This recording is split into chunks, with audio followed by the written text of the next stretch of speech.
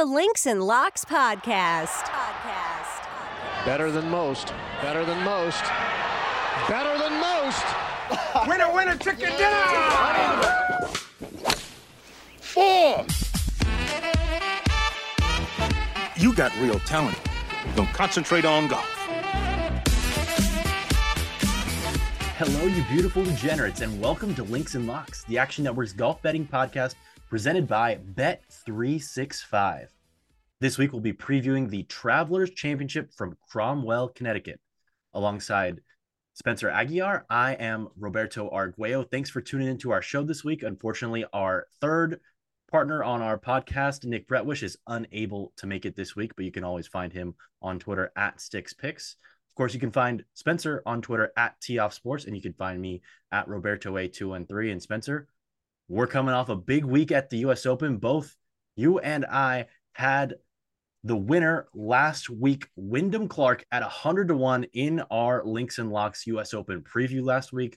We'll talk about him maybe at the end for a little bit after our rapid fire, but we're going to focus in on the picks for this week at the Travelers Championship. It's actually the last designated event on the PGA Tour that is not a part of the FedEx Cup playoffs or another major, which is the Open Championship. So one last time to get all the big boys together before the majors and the playoffs. Let's get it started with our best bets. What do you have for us this week? I know you're the matchup man, but do you have a placement market bet, an outright, or even a matchup? I am going to go with a matchup for this show. I'm going to say Beau Hossler minus 115 over Sam Stevens. Okay. Going with the Texas Longhorn way out there in Connecticut. I'm going to go back to a familiar player for my best bet this week. We bet him quite a bit in that placement market around 48th-ish or better. But this week, I'm going to go Christian Bezuidenhout plus 180 for top 40. Would have also been intrigued by a placement market selection, but that is not available as of our recording time here on Tuesday evening. So maybe keep an eye out for that on Bet365 because those markets have been very kind to us on the show. But for now, I'm going to go top 40 for Christian Bezuidenhout. What do you think about Beau Hossler's chances this week in that matchup? Yeah, these matchups have been more of a grind than I've ever seen them over the past few weeks.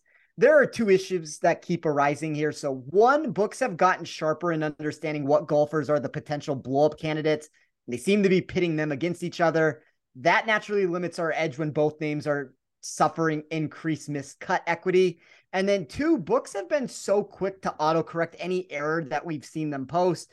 You know, we've seen that come into play where a golfer will drift out into the minus 170 range once that a book realizes that there's been an incorrect post on what they've put there.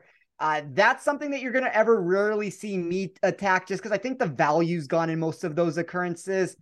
You're looking for players to take on. I'd love to find an opponent against Adam Schenk, Taylor Moore, Sam Bennett.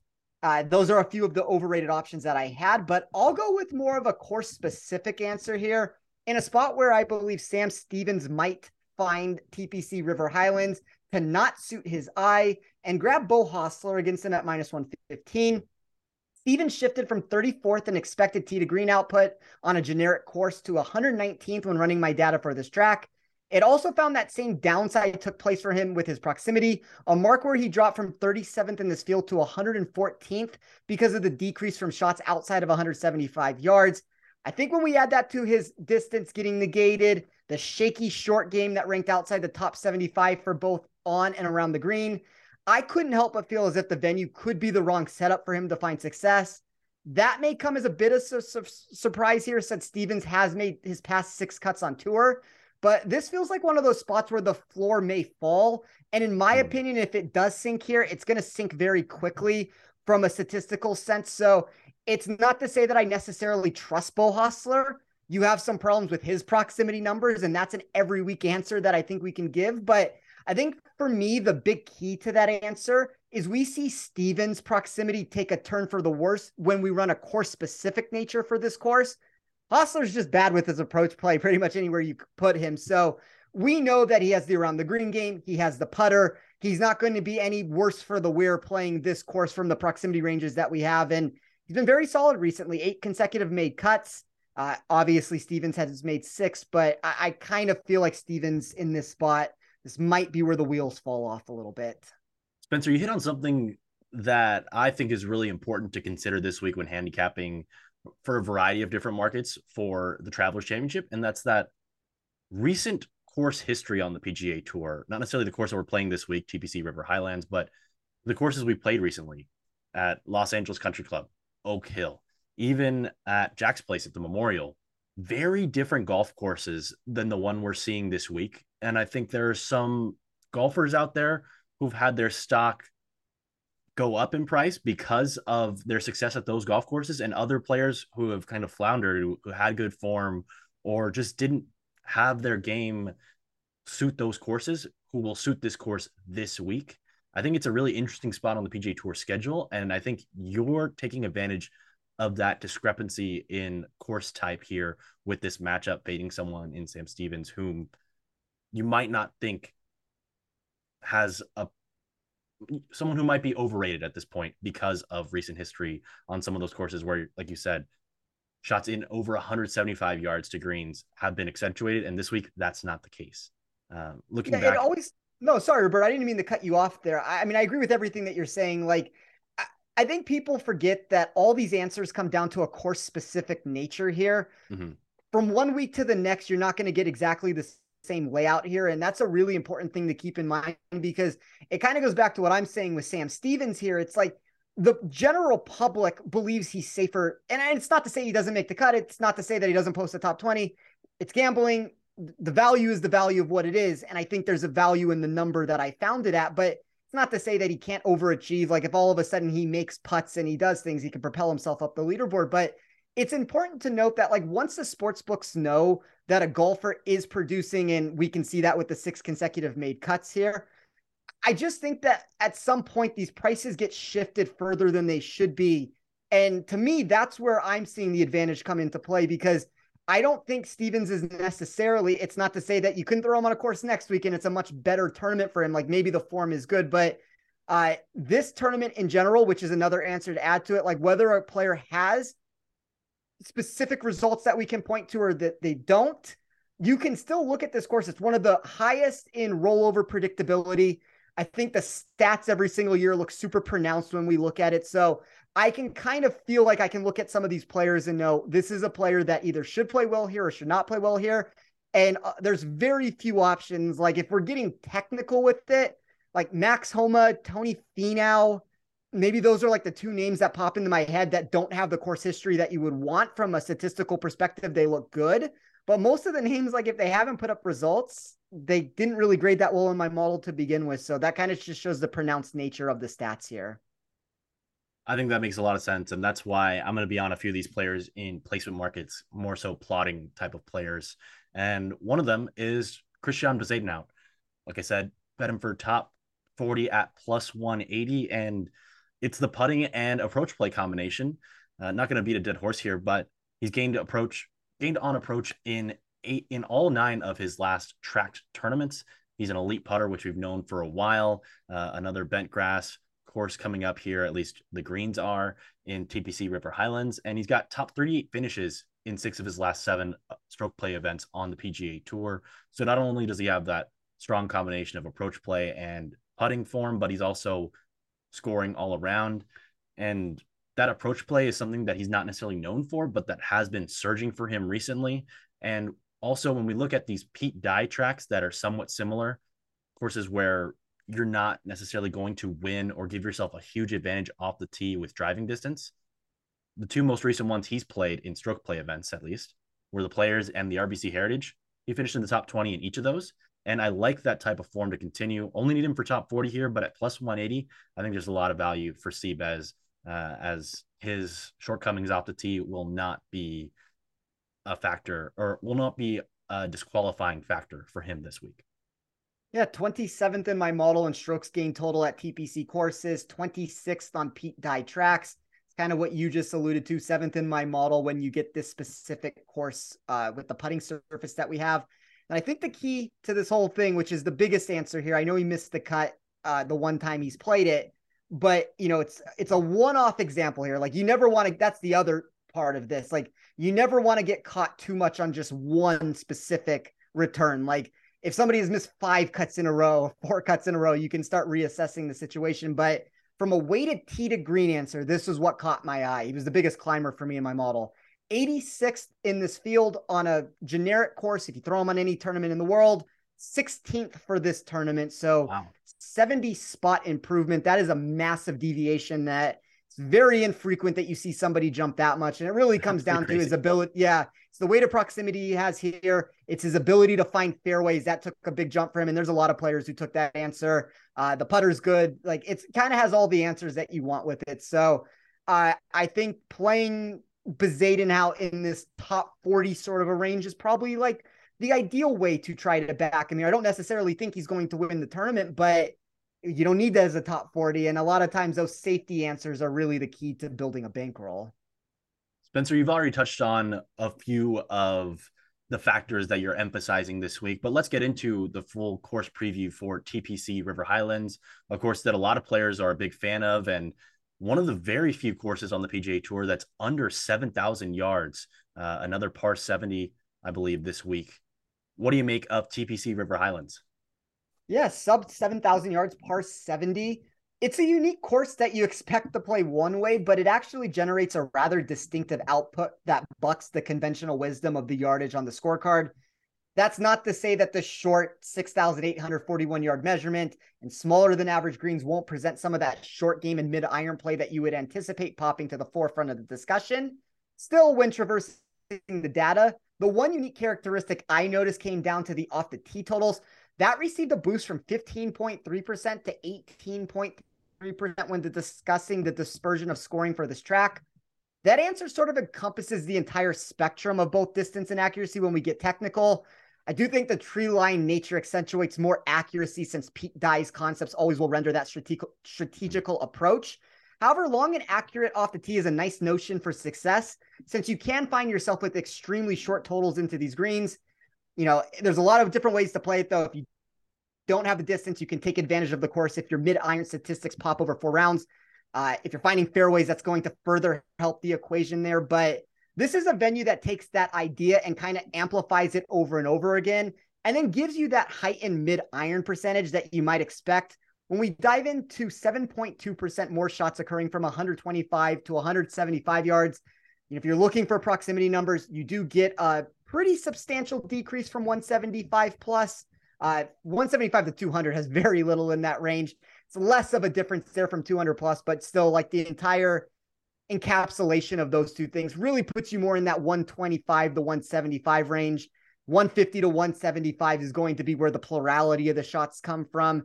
I don't think it's a shock that a guy like Xander, who's #1 in the tour, won this tournament last year. Like there's kind of reasons to believe that that's something to really be important with it. But total driving, I think that's a big answer. I weighed that more in the fashion of like 60% accuracy, 40% distance. So it's not as much accuracy as a lot of people put into it, but players that can find fairways, players that can gain off the tee, that's a big one. And then just players that have that overall proximity from the numbers I'm looking for.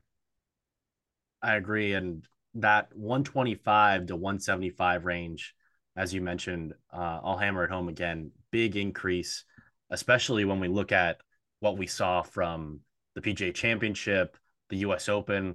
Last week at the US Open, we saw way more shots from outside of 200, 250 yards than we normally do. This week, that's way lower than normal. So just because someone didn't strike the ball well last week doesn't disqualify them this week.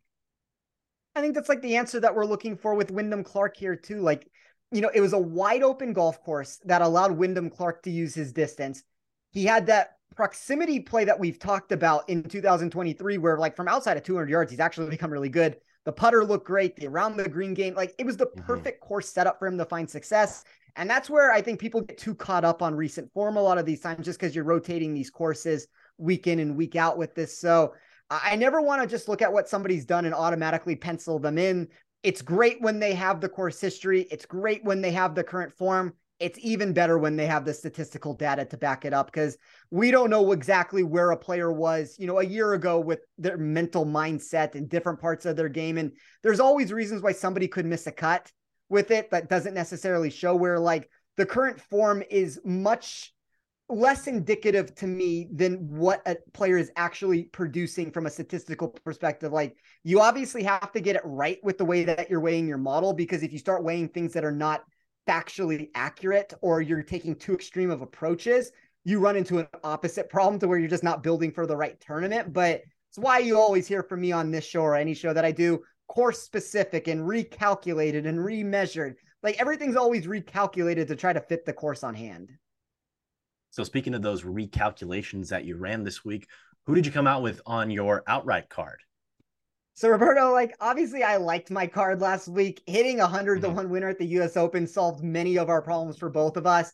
But I will say one thing. It felt much more natural for me to drop into this zone where I am betting now to win 7 units versus 8 on all of these. That 8 number is something that I have rolled with for years. Although the higher hold percentages in these markets didn't feel conducive anymore to keep getting that much money down up front into that sector. Sometimes you have to adjust when the industry changes. So that's a move that I plan to incorporate for the time being for anyone who does follow these picks.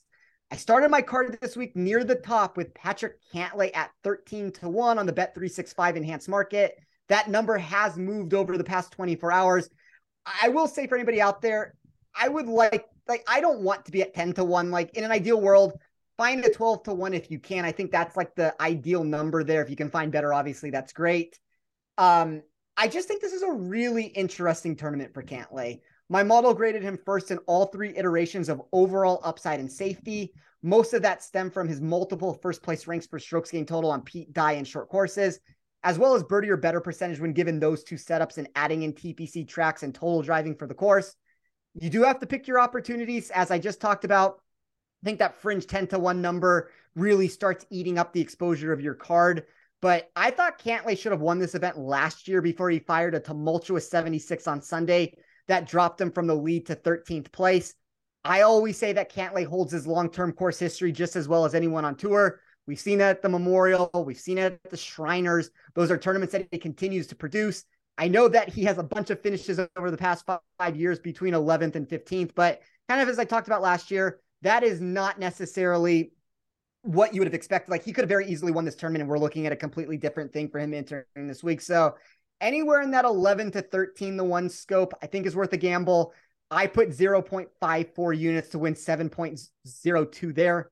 I took Tony Finau at 35-1. Like, Roberto, at this point, what would a week for me be without Finau under consideration? I was proud of myself that I bypassed the urge during the US Open because of his lack of win equity that I did have inside of my model for him at Los Angeles Country Club. A lot of that comes back down to the course specific nature of what I'm talking about here for these tournaments, that just because a player is playing well doesn't mean that I necessarily believe that they're the best fit for a certain tournament. But the tangible upside marks really do pop through for me when I look at him for this course. It needs to be noticed, since, missed cut equity is going to be higher on him than most of these names. We always need to be cognizant of that fact that there's missed cut potential. But I'm looking for, like, when I have an outright, I'm looking for win equity. I'm willing to take chances. I'm willing to take more of a gamble in these spots when the upside numbers and the value's there. So Finau's 3rd place grade for weighted scoring is a massive perk, since that is a total that is only behind Scottie Scheffler and Jon Rahm. You're always in good company when those are the 2 names that you're behind here. But when I ran this for upside, like, he really only trailed Scheffler, Rahm, and Cantlay. So I'm going to bet up on the upside with him there. And then I closed my card with Sungjae Im at 60-1. That number has dropped a little bit also. I think anywhere 50-1 plus is certainly in play for him. I'm not exactly sure what has happened in the past 4 events for him to miss 3 of his 4 cuts and only produce a 41st place finish. I'm going to go back to your answer that maybe they just were not the best course setups for him. He obviously did some traveling across the country there where he missed 1 of those cuts, and he never really quite got things back going again with him. But I just think you reach a point at a certain answer here, and it's a very similar answer that I just gave with Finau. At some moment when you look at these odds, these numbers have been inflated too much for the potential that they do bring. Like, yes, I understand Sungjae and Finau could miss the cut here. I'm willing to take on that super low floor for the high-end potential that they bring, because, like, to me, Sungjae is one of the best long shot options that you can take at 60-1 for the potential that he brings. Second in my model on Pete Dye and TPC courses when we combine that together. That trails only Scottie Scheffler. I just think the juice is eventually worth the squeeze to take a gamble on a golfer that has drifted way too far. And Roberto, like we have talked about him quite a bit in 2023, and it's gone south for us here recently, but I'm still a believer in Sungjae's numbers, especially if you're going to give it to me at 50 to 1 plus. I agree. If there's a way to bet Sungjae Im this week, it's on upside. Much longer number than I think you'll see in this tournament for him in a few years. And it's pretty shocking because he had a run between the API and the Wells Fargo where he finished in the top 21 every single event. And then he actually flew across the world right before the PGA Championship, went and played in the World Financial Group Championship in South Korea, in his home country, won that event. I believe he was 3-1 to win the event, still cashed it flying across the world, and then flew back. And like you said, 3 missed cuts and a T41 since then. Approach play numbers, not anything like what they looked like before. I'm just kind of befuddled. Maybe there's some kind of injury. I have no idea. But I just am not sure what's going on with Sungjae Im right now for a guy who's normally very accurate and not as long off the tee as some of the other elite players. This course screams Sungjae Im. So if you want to play Sungjae Im this week, I think the outright market, especially that 60 to 1 number, is great value. Wanted to touch up on a couple of the other outright players that you mentioned. Tony Finau, we spoke a lot in the fall and the beginning of this calendar year about how his putter had significantly improved. He's lost strokes gained putting in, I believe, his last 4 tournaments, and he's shown that his putting is somewhat sticky. So just something to keep in mind there. But the good part about there being already a couple down events for him putting is hopefully that upswing is around the corner soon, and you can capitalize on that, especially if his numbers continue to drift from that 20 to 1 to 35 to 1, which we've seen him at some of these designated events and other non-majors.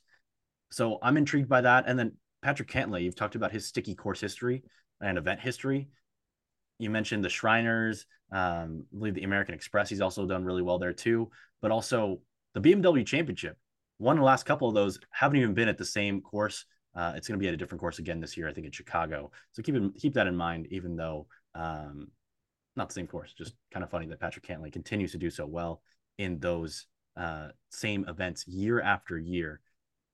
I'm gonna start my outright card this week with Viktor Hovland, a guy that I know you've been high on recently, and we mentioned that 125 to 175 yards is going to be a key range of shots this week. Last year at the Travelers Championship, just over 46% of approach shots came from 125 to 175 yards. And when looking at the buckets on PGA Tour, on the PGA Tour's website, from 125 to 150 yards, Viktor Hovland is 6th in proximity. And from 150 to 175 yards, he is 7th in proximity. So this should be his wheelhouse. I mentioned a few weeks ago after that Memorial tournament that Viktor Hovland, a guy who hadn't won a ton in the U.S. in big-time events, the floodgates might be open for him, and I don't want to miss the bus on him. I'm on him this week. He's a guy who's super straight off the tee, plays that little buttercut all the time. I think he's going to have the driving accuracy and the length. We know we've seen players like a Dustin Johnson kind of overpower this course at times as well. I think Viktor Hovland will have that option, although I'm not necessarily banking on it. And just really strong form from him. Top 2 finishes in 2 of his last 4 starts, with those being at the PGA Championship and at the Memorial. Top 20s in 4 straight. Even last week on a golf course that was very different than this one. And he does have some experience here. Finished in a tie for 11th in his last appearance in 2020. And he was 3rd in strokes gained approach that week. However, he lost almost 0.8 of a stroke per round on the greens. The putter is very strong right now, and if he can gain strokes, be near a half stroke or better per round putting, I think he's going to be really tough to beat this week. I thought he should have been closer to 15 to 1, and you can find him out there for 20 to 1 this week. So I really like Viktor Hovland. And then I didn't love the value for a variety of players. There are a lot of guys that I liked whom I wanted to bet in the 50 to 1 range who are 40 to 1. A lot of guys I wanted to bet in 65, 70 who are 50 to 1 this week. So I thought the markets were pretty sharp this week. So I'm dipping down all the way to 80-1, a guy that you've been on, but somewhat surprised you're not on this week. Brian Harman, 80-1. He's been somewhat boomer bust on approach, but he does have spike potential there, along with the putter and even around the green. We know he's got strong history at this golf course, 5 top 8 finishes in his last 8 starts. And we know that this is one of those designated events which hasn't been a high profile PGA Tour event where all the stars have been every year. So some guys showing up here who haven't played here in a while or haven't ever played here. Not the case for our guy, Brian Harman. He's played here each of the last 8 years. So those 5 top 8 finishes in that span, all very relevant. And he's also got strong Pete Dye form, T7 at the RBC Heritage, a pseudo tie for 17th at the match play. Of course, he didn't get out of his group play, which only 16 people do, but he had the most points outside of players who advanced from the group. So another course where Pete Dye comes into play with his designs, although off the tee, it's very different than this course. And then also a T44 at the Players. So he's shown that he has success on these types of tracks. He's not someone I play normally, but I think this week at 80-1, I had to scoop up that value. And then I got a few more long shots for you. Justin Suh, 175-1. The putter's on an absolute heater for Suh. You talked about how he's someone who his coach spoke about as if he could be as good as Jordan Spieth, especially from long range. And Justin Suh proving that elite putting potential now on the PGA Tour. He's gained over 3.5 strokes per tournament putting in 5 of his last 6. So really, really strong lately.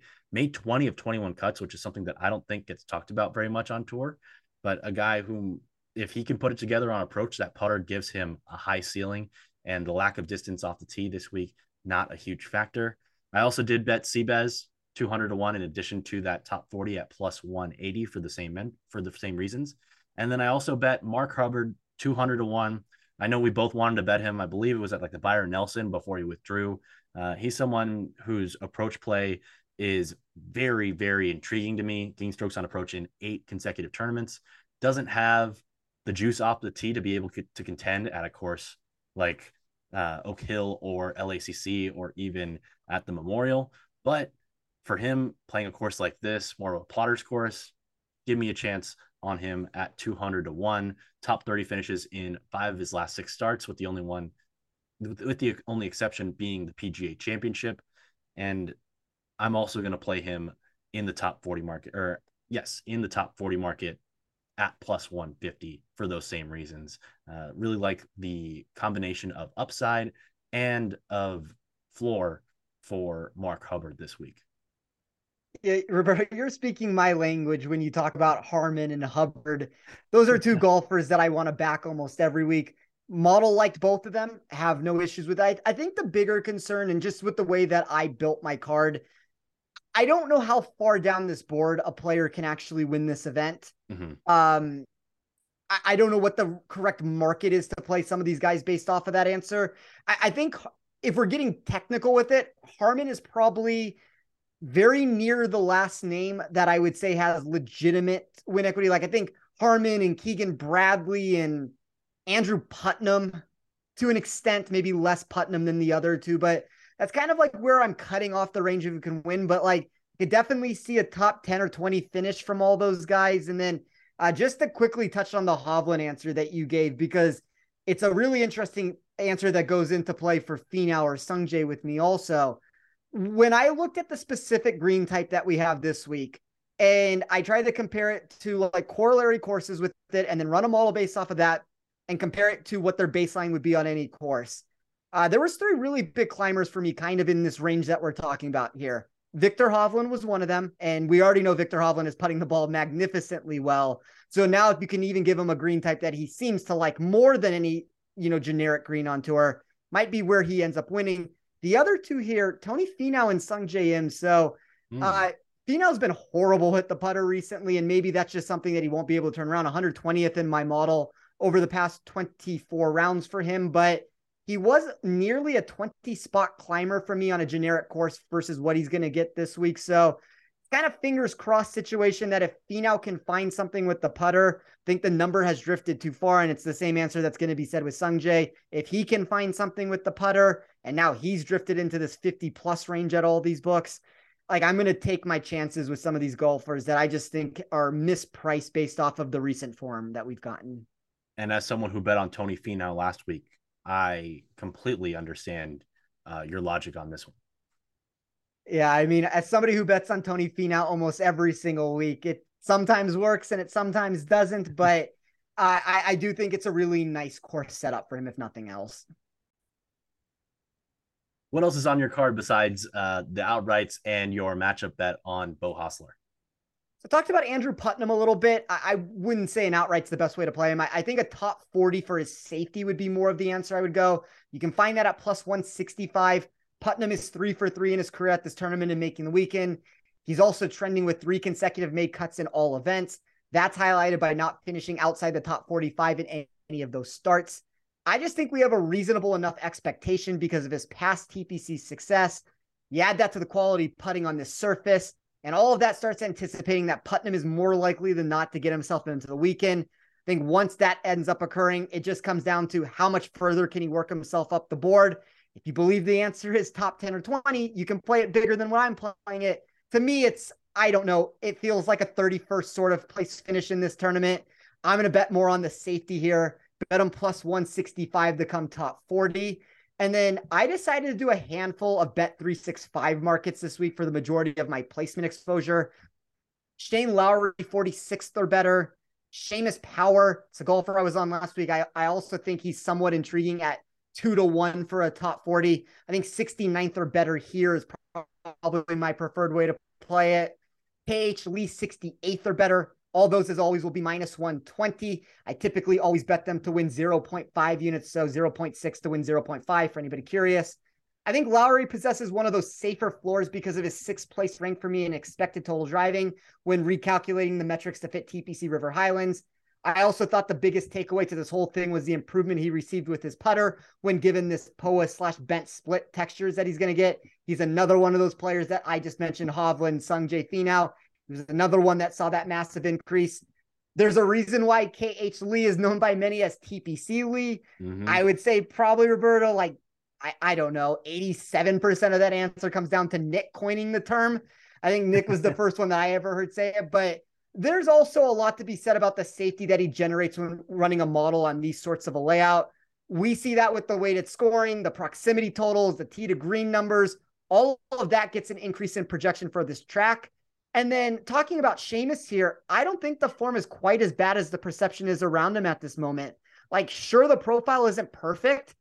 That's going to be expected when we're talking about a 69th or better here on Bet365. That is being baked into the total to begin with. Like, they obviously don't like him to begin with, but I always do sort of like playing him at these shorter courses that allow him to use his short game. So, we'll see if I end up getting to Seamus as a top 40 at plus 200. As of right now, I probably don't plan on going that route. Probably just going to be Putnam for me as a top 40 at plus 165. And then the 0.6 units on each of Lowry 46th or better, Seamus 69th or better, KH Lee 68th or better. That's more of how I'm looking to take on my exposure. I think those are all very intriguing plays. And Seamus Power really intrigues me in this one. He's got 4 consecutive top 66 finishes, including 2 in the top 25. And going to 2021, it looks like he finished 3rd in strokes gained approach here in the Travelers Championship in 2021. So very intrigued by that one. I think that's going to have to be my in-pod play of the week.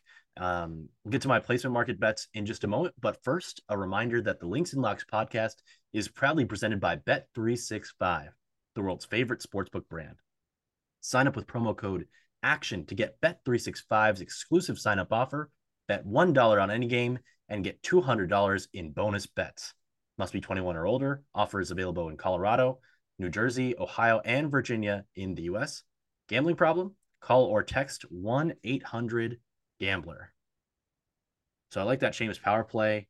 He won in the fall at the Butterfield Bermuda Championship, and he had a really strong run of play through the Genesis where those wedges were really a strength for him. And getting back to a course where he can utilize those wedges and those short irons, I think makes a lot of sense here for Seamus Power. In a similar vein, I'm going to go with another player here who doesn't have distance off the tee in Matt Kuchar, 59 or better. And I got to ask myself this week, for some guys like a Matt Kuchar who are plotters, don't hit the ball very far, would I be more discouraged if they have great recent form and they just didn't play at the US Open or the PGA Championship, or maybe even at the Memorial in addition at another designated event? Or if they played in them and didn't play well and we're getting a better number on them here, when I'd still label them as a course fit. Matt Kuchar, 62nd at the Memorial, missed the cut at the US Open and the PGA Championship. In each of his last 9 starts outside of those 3 tournaments, he's finished in the top 59, which is what we need to cash this bet.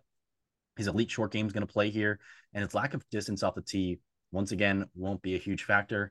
And we know Matt Kuchar, super old, doesn't hit the ball anywhere, but arguably the best short game on the PGA Tour, ranks in the top 5 on tour in strokes gained around the green, scrambling, sand save percentage, you name the short game stat, he's up there.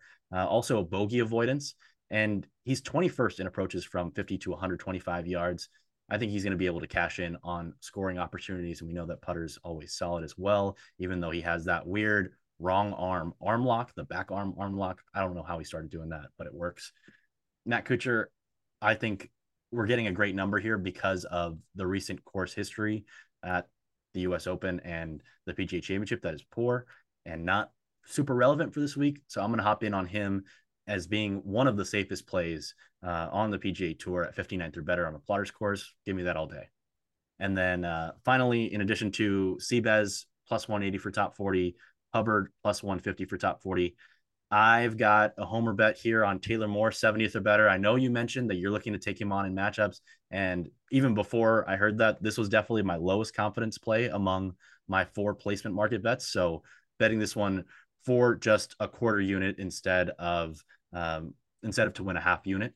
But Taylor Moore, 70th or better, still made 11 of his last 14 cuts and 69th place or better in 10 of 11 made cuts. However, 2 of those last 3 tournaments, poor finishes at LACC and Oak Hill, which I don't think are super relevant.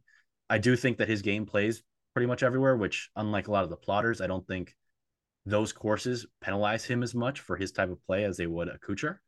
However, I'm still going to buy him making the cut.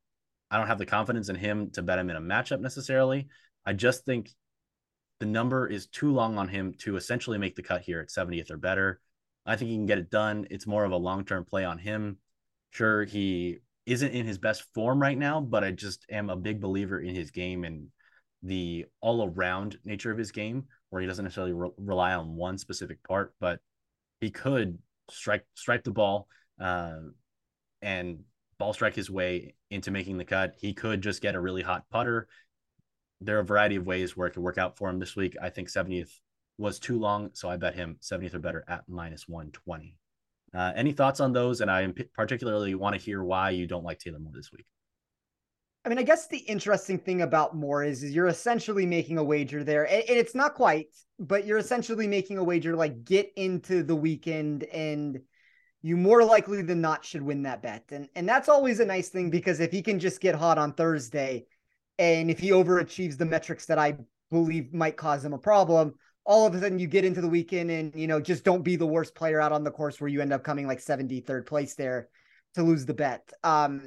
That said, I don't know, Roberto. Like, there's just so much in my model. Like, obviously the form has gone south, and it's the same answer that we keep giving, or that I've given a lot to. It's like, you don't want to get too caught up on certain intangibles of these courses that we've seen, but you can't also negate it altogether either. And the bigger concern comes in more than anything is just the statistical fit of how he fits into my model. Because now all of a sudden he has multiple red flags that are popping into play. The current form has not looked good recently. The stats place him 97th in my model. He drops, like, what is that? That's 53 spots in my model, an expected weighted tee to green when I'm ranking it out in the field. That's one of the biggest decreases that I can find. He hasn't, for as good of a putter as he is, he hasn't necessarily been great on this specific texture that he's going to get this week. You know, TPC tracks, he's 74th. Pete Dye tracks, he's 94th. It's starting to feel like, when I keep giving all those answers, and like the weighted scoring is another answer that's 92nd for me, everything that I keep saying is outside the top 65, and everything is starting to feel like a miscut is going to take place here. So, like, look, I mean, if you're going to play him, I think that this is like the best market that you could do it, or like a made cut sort of a bet, just because you're taking out all the upside that I don't necessarily think he has. Like, he may hit it for one day, and if he hits it for one day, that could be good enough to win the bet, but I don't know. It's just not for me, Roberto. Like, it doesn't mean that you're not right with it. And we know from a long-term answer, and like, surprisingly enough, I think we've talked a lot about this on this show about Taylor Moore, about Steven Jaeger. Like, I'm also lower on Jaeger than I typically am also. I know those are two players that, like, either I play them together, I don't play either one. And with me being out on Jaeger, even though I prefer Jaeger if directly choosing between that, like, Moore with his current form is going to take a massive push down there. But no, I mean, unfortunately, I'm just out for those reasons. Gotcha. I think that one of the more similar comps, we mentioned this earlier, RBC Heritage at Harbortown and the Players. He finished top 40 in both of those, including T11 at the Heritage. I think those are relevant. I just also didn't want to read too much into the PGA Championship and the US Open as being just different courses for Taylor Moore. But overall, I'm willing to risk it on him, but I understand if people who haven't been betting Taylor Moore as much as I have this year, because not many people have, to be. Oh, and I mean, you definitely have seen something in him. And I mean, we've hit wagers on him. We've hit outrights. Like, there's reasons to be optimistic about some of parts of his game, specifically if you're a believer here. But like, I've given this answer before, and this is the last thing I'll say about Taylor Moore here. I run everything from a 2-year perspective. So it's never going to give you just these last 3 tournaments and say, okay, because Taylor Moore was bad, all of a sudden now he's out of my player pool, or he's not going to be a wager. I'm looking to fade him. Like, there's going to be some of that on the current form. I did weigh that a little bit, but even if I remove current form from the equation altogether, I remove course history, I remove everything, and I just talk about what do the stats tell me. He moves from 97th overall in my model to 91st. So there's still problems even when I remove all the most recent stuff. So like, that to me is the bigger concern here. But I feel like overall you have been very sound when you have backed him. So I don't know. It's just one of those very polarizing players this week. Yeah, he's a unique player to analyze from a 2-year that is perspective, because he's a second-year player on the PGA Tour. So I think the player he was the first 90% of his rookie year on the PGA Tour isn't the guy that I've been trying to gamble on, at least recently. I think there has been a glow up from the end of his run last year, which is an interesting note, because last year around this time was when he really started to kick it into gear on the PGA Tour. So we'll see if some of these tournaments down the stretch where he played well last year, like the T5 at the Wyndham and the 6th place at the Rocket Mortgage, if he can figure something out over this next month or so, or next couple of weeks or so, before those tournaments where he did have a really solid run where he got to keep his scorecard, because he wasn't playing like a guy who was going to be on the PGA Tour before around this time last year. We'll see how it works for him, because he's someone, as we noted, that I'm bullish on. We both had him at the Valspar at 70-ish to 1 to win that tournament. But we talked enough about Taylor Moore. Spencer, do you have any final plays before we get into our rapid fire segment? No, that's the entirety of my card right now. From an outright answer, like, all my bets, as I said, are to win between 7 to 7.2 units. I have like 0.8 to 0.9 units in play right now with it. So it's like the same distribution that I usually take, more or less, with it. It's just lowered a little bit of the exposure that I'm taking on. Didn't love the matchup market. I obviously gave the one at the beginning of the show, not my favorite head-to-head that we've ever talked about. I've said that the last couple of shows, and I feel like they've won when I've given that answer. So maybe that's a good sign for this play, but just not a ton of value in some of these like non-Bet365 over-under markets of these finishing positions. Like, I think in total, I have about 3.6 units in play right now. Half of that is coming from the finishing position markets on Bet365. The in-tournament wagers will come at some point, which is, I mean, it's funny, Roberto, because like, just from a transparency answer here, like, everybody wants to talk about me hitting Wyndham Clark at 100-1. And obviously, like, that's a great thing. And we both had him, and like, it's great for the show. The tournament bets were not the best in tournament bets I've ever had before. And it's like, I've won more money. Yeah, nobody remembers that. It's like, I've won more money before by not hitting the outright winner and going like 8-0 on my in tournament matchups. And it's like, no, guys, this is the week that's sustainable. This is the stuff that you actually want to be tracking here. But the headline is, Tee Off Sports hits Wyndham Clark at 100-1. Roberto hits Wyndham Clark at 100-1. And it's great. And you need to have it. And because I hit that, it gave me a nice week where I won about 5 units. But it's always like, make sure that you put your exposure in other markets. I'm always going to harp on that point, even when I come in with a winner. And Spencer, I want to thank you for working with you on this podcast. You note how you bet to win 8 units the majority of the time, now shrinking it down to 7 because of your risk exposure.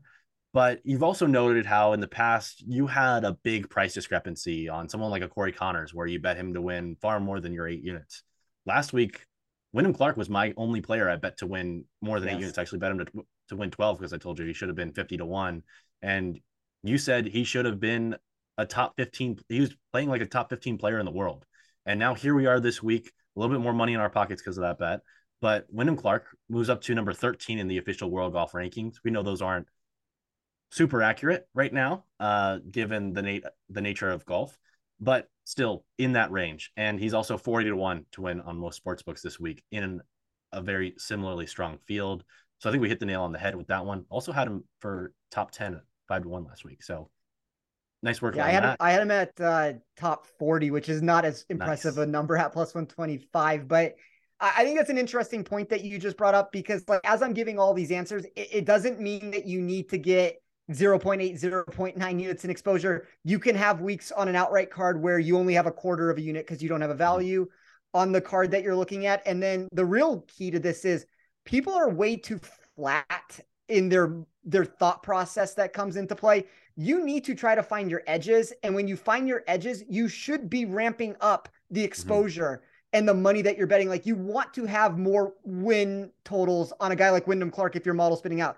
When I find the right head-to-head matchup, I will, take it from 1.1 units to, 1.6, 1.7, 1.8. I never really play more than double of the number, but there's always going to be, like, I think when you take that real stagnant approach of like, everything needs to be 1 unit in outright exposures. I need to have 3 head-to-heads. I need to have 5 placements, whatever the numbers end up being. You're doing yourself a great disservice at the end of the day. You need to be able to mix and match the exposures that you take in different markets. You need to be able to mix and match the wagers that you're actually placing, the exposure on those wagers that you're placing. So I think it's very important for everybody out there. Don't get caught in this mindset that I have 5 units that need to go into play this week. I need to make these 5 wagers. It's like, if there's only one play, there's only one play. There's always the next week to try to get action. And I know there are ratios out there where you can calculate your edge and what your risk should be, depending on if you have a 5% edge, 10% edge. So just something to keep in mind. Absolutely hammer when you have those big edges relative to the minuscule ones. Spencer, we normally go through our rapid fire by looking at some of the top players on the board who maybe we haven't discussed as much. And I give you an option between betting on them outright. But today, let's switch it up a little bit, at least at the top. And we'll say, if you had to bet one of these players to finish above or lower than their placement market on Bet365, which one would you take? Would you rather have Scotty Scheffler 9 or better at -120, or would you rather have Jon Rahm at 15 or better -120? This might be a wild answer to give here. I would rather have Jon Rahm at 15 or better. At some point, and it's not to say that's going to happen this week, Scotty Scheffler could win the tournament. I do think at some point we have to get a regression from him from a tee to green sense. Like, every single week when I update my model, he's improving. Like, the numbers are getting even better and better, and he's not winning tournaments. It's the most outlandish thing I've ever seen before, that he's producing these totals and he's not won every single golf tournament. The one difference here that I have not had during any duration of time I've run this has not been an answer that I would give in the entire 2023. Maybe there's been a week here or there where Jon Rahm, like I guess specifically if you want to look at, I guess maybe like at the Masters, which is not the greatest answer to give. I think I had Rory number 1 in my model. I think I had Rahm 2 and I had Scheffler 3, but like there's very few scenarios where Scheffler has not been number 1 for me. And if you're building a model, you want him to be number 1. He is 6th overall for me this week. Wow. That is as low as I'm ever going to find him. So I'm kind of just taking this approach to where if Scotty wins the tournament, he wins the tournament, but I don't plan on having exposure to him. It doesn't mean I'm fading him. I'm not looking to take him on in matchups, but I think Rahm has reached this point right now where he is kind of highly disrespected. Even if you look at matchups between Rahm and Scheffler, I decided not to make a bet against Scheffler because I don't think you want to go down that route necessarily, but because it's priced into this point, like I've seen some pretty decent numbers out there on Rahm, and I think that I think Scheffler's a very small favorite, but I'm not so sure the numbers out there are quite correct at this point. Yeah, I want to say Rahm opened at 9-1 to win this week, and now he's floated all the way over to 11-1, I believe, tied with Cantlay, at least on Bet365 for the second shortest odds. As you mentioned earlier, Cantlay's rise up the board, even passing Rory McIlroy. And speaking of Rory McIlroy, would you rather have a ticket on him at -120 to finish 17th or better, or Xander Schauffele to finish 17th or better at the same price? Ooh, that is a good question. I guess Xander, and I give that answer, like my model kind of had a very weird similar thing here looking at Rory like versus Scheffler in a lot of ways here. I think Rory's in a weird spot right now with his game. Like I'm trying to figure out how to say this without saying that Rory's in a bad spot mentally, but I think how many times can we not win a golf tournament when we're in contention before it weighs on a person? Like that's a very human thing that at some point it has to frustrate you. So it's not to say that Rory's been fine here. He could find success here. I just not necessarily looking to get any exposure to Rory this week. It's like the same answer I gave with Scheffler. If Rory beats me, he beats me. It's very possible. They're top 6 players for me in any iteration of how I ran my model. I guess I would just rather bet on the general safety that I think Xander provides pretty much week in and week out. And while he was in more contention last week than he normally is, Xander doesn't have that emotional roller coaster quite as often as Rory has recently.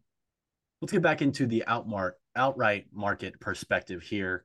Collin Morikawa, a guy that you normally don't like, he is the only player right now on Bet365's enhanced win between 20 and 30-1. He's 23-1. What do you make proper on Collin Morikawa, and what price ticket would I have to give you for you to take it? It's always bigger than the number that gets put out there. So I have proper at 35-1. That being said, I do kind of like Morikawa this week. Like not as an outright answer. I'm not going to take bad value to bet him, but this is one of the better that he's been in my model in quite some time here. Like he cracked a lot of different iterations of this to where he was propelling when I was looking for upside in these spots. Not going to get there at the number. I would not be shocked if he won though. He's actually gained strokes putting in each of his last 2 tournaments. We're including the Memorial where he withdrew when he was in contention to potentially win that one. Also finished T14 last week. And as usual, the strokes gained approach numbers are still just really dumb. So good. Just so very super good. consistent. Even with the back injury that apparently is plaguing him. He noted last week that he was going to tee the ball up in a weird fashion, which is mostly precautionary. He said he's not feeling any pain in the back. Hopefully he stays healthy, because I love to bet on Collin Morikawa. And whenever I bet on Viktor Hovland, that's a week where I like Collin Morikawa as well. Let's get into some of those players at 30-1 or longer. Tommy Fleetwood's 32-1. Matt Fitzpatrick's 35-1. Ricky Fowler is 35-1. Fowler and Fleetwood, players I like this week who the number is just too short on. If I gave you a ticket on 40-1 on one of those 3 players, which one would you take? Probably Fitzpatrick for me. I like him on Pete Dye courses. I like him at these strategical short courses. I think the par 5 scoring ability that he has does play well here. Like you obviously only have 2 of them in play. but you're going to have to score on them when you do get an opportunity inside the top 10 of my model there. The bogey avoidance that he had on some of these more difficult par fours, that played really well in my model. I'm kind of generally out on Ricky this week. Model just didn't like him. I mean, really no other reason than that. And Fitzpatrick kind of had some of those upside intangibles that I like to see. We got a few different guys here. If I gave you a ticket on them at 50 to 1, they're all 37 to 1 on Bet365. Which one would you take? Hideki Matsuyama, Tom Kim, or Knicks guy Russell Henley? There are three players that are very intriguing this week. Like, I can't say anything negative about any of them. I will say though that the one ticket that I did not punch, that I came so close to putting a wager on this week, and I'm a little bit afraid he's going to win, I'm going to be sitting here without the ticket, was Hideki. I think Hideki is a very intriguing wager for this tournament, and I give that answer quite a bit. And I feel like I've even on this show over the past month or two, I've had a lot of outrights on him. So it's like a really nice course fit. Nothing wrong with Tom Kim, nothing wrong with Henley, other than I think they're going to be very popular wagers. It doesn't mean that they're losing wagers. I think they're going to be two of the most popular bets, but I understand each. I think there's maybe better ways to play them than to win the tournament. Not going to talk anybody out. I like some of those numbers where the market opened for Henley specifically were outrageous. Even outrageous. Tom Kim, like they were wild, and like where we're at now, they're not necessarily bettable. All the value's been taken out of it, but you could have told me I could have had like 70 to 1 on those guys. Like, yeah, sign me up all day. I think that's exactly the value where it's like, yeah, I'm going to take my chances and hope for the best. But I think a lot of that has been sucked dry, unfortunately, over the, past 24 hours here. And I have not seen that with Hideki. Like, I think Hideki is still a realistic wager to consider. And as I said, it was the first one or the last one, however you want to look at it, that just did not make the card. I completely agree. As someone who's also been betting Hideki, I really like all three of these players, and potentially someone I might add to a live play, all three of them. But Hideki Matsuyama really intrigues me. I also was surprised to see that in Hideki's long career on the PGA Tour, he's actually never played at TPC River Highlands before. So interesting to see how he does this week, just with the complete lack of course history. Spencer, let's get to the guys who are listed at 45 to 1, a couple other guys that you might have heard of. Max Homa, Siwoo Kim, and this guy named Jason Day. If I gave you a 55 to 1 ticket on any of those three guys, which one would you take? It's wild, the perception of Homa in the market right now. My model is in this very boomer bust state with him. And as I always talk about, like when we're talking about outrights here, I am trying to shoot for as much upside as I can possibly find. I think Day is intriguing. I do want to point that out. This might be a really nice bounce back spot for him after a really cold past month that he's produced. There's a lot of reasons in my model where he skyrocketed in some of these upside numbers that I'm looking for. The floor remains a problem with him there, but I don't know, Roberto, like maybe I was too late to the party when it was good, and now I'm too late to leave the party now that it's bad. I kind of still think Homa, despite the bad course history here, despite a recent form that has kind of been hit and miss here for the past 2 or 3 months, I still think that he has the potential that if he does pop, he pops in a big way. From a metric standpoint, like there are a couple players to me, Homa, Finau, Sungjae, Justin Thomas. These are players that we know have the upside ability if they put it together. Yes. I can't get there with Justin Thomas, unfortunately. It's like the game is just so lost.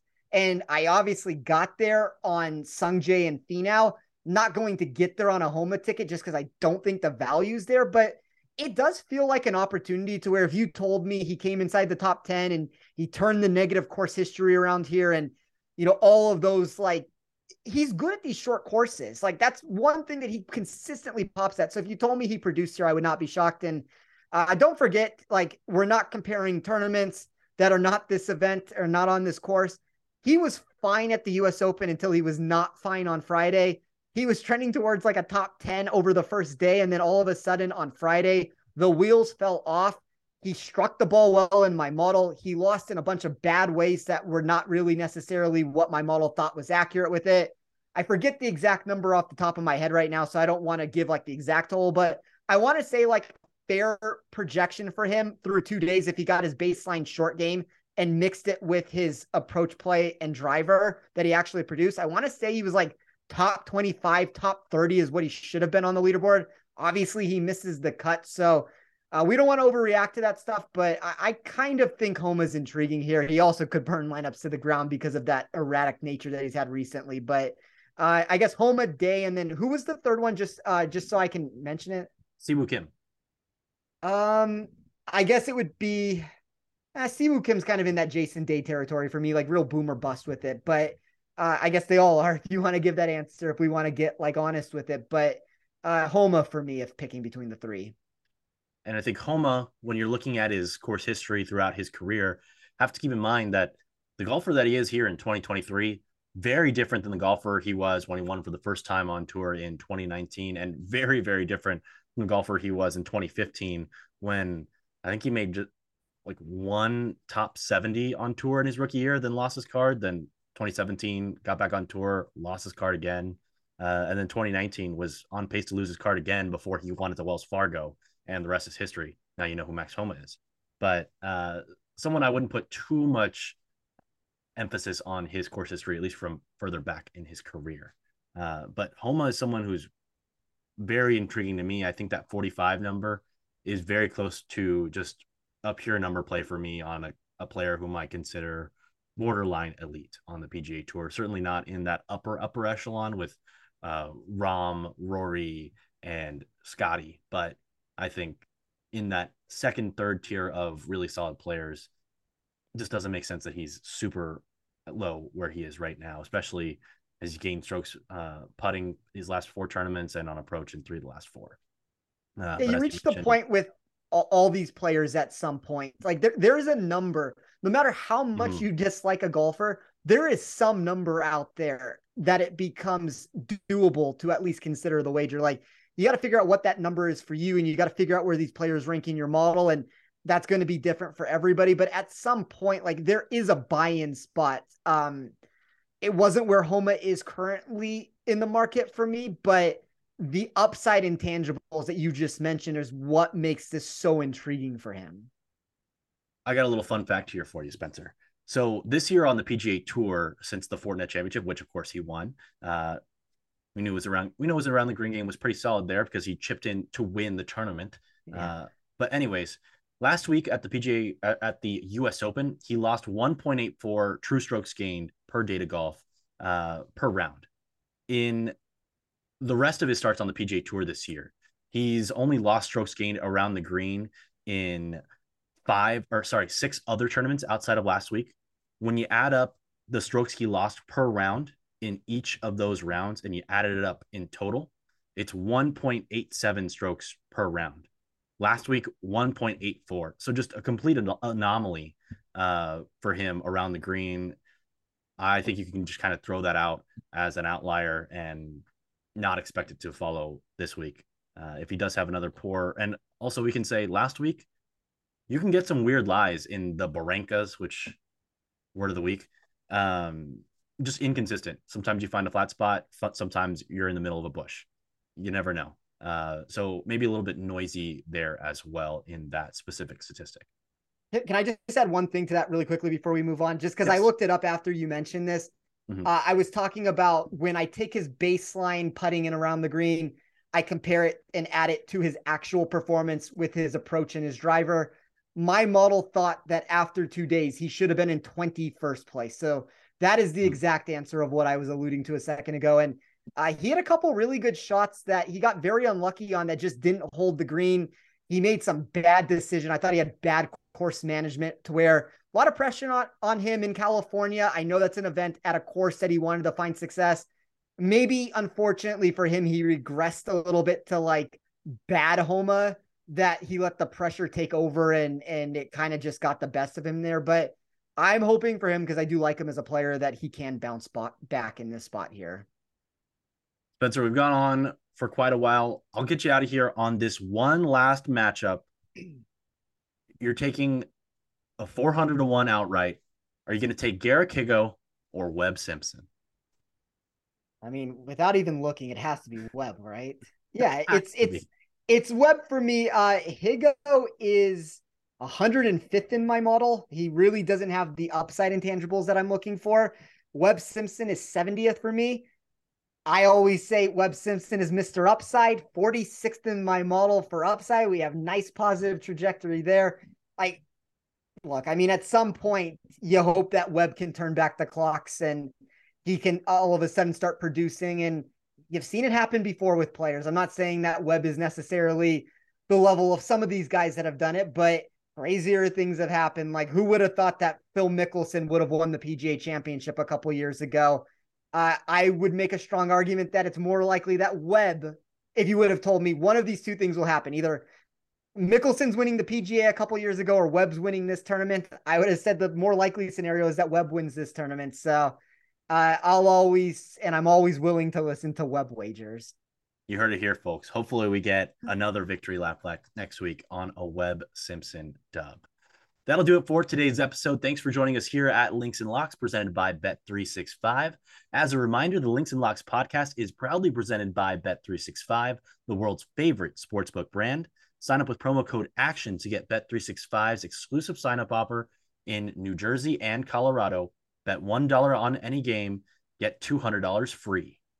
For more great golf content from our Action Network team, check out our Best Bets episode from earlier this week featuring Jason Sobel and Ben Everill. You can always, of course, check out Jason Sobel on The Gimme, which Spencer was just on, so be sure to check them out as well. You can always find as much golf betting content as you're ready for on actionnetwork.com and on the Action Network app. Our Best Bets article is live right now, along with betting breakdowns for the Travelers Championship this week from Jason Sobel, Matt Vincenzi, among others. I know Spencer's got an article coming tomorrow as well. Derek Farnsworth also getting in on the action. So lots of great content from our team. Be sure to check it out. Quite a few of us had Wyndham Clark last week as well.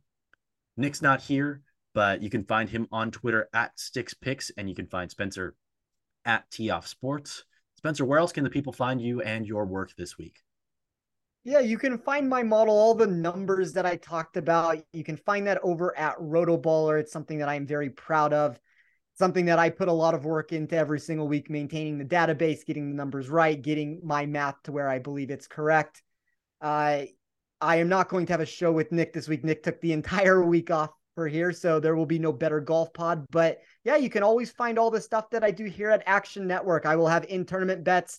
I'll have 3 articles coming out over the course between Wednesday and Saturday night.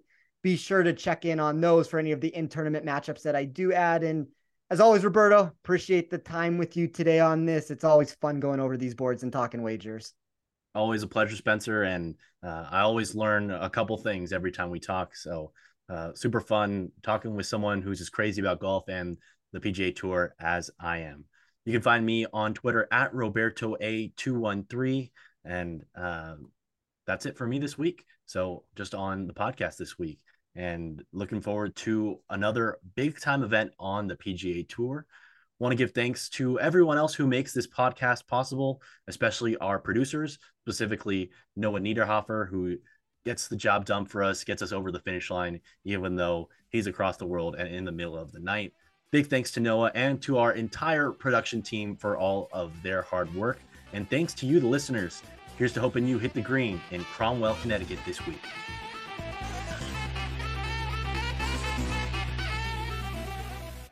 Action Network reminds you, please gamble responsibly. If you or someone you care about has a gambling problem, help is available 24/7 at 1-800-GAMBLER.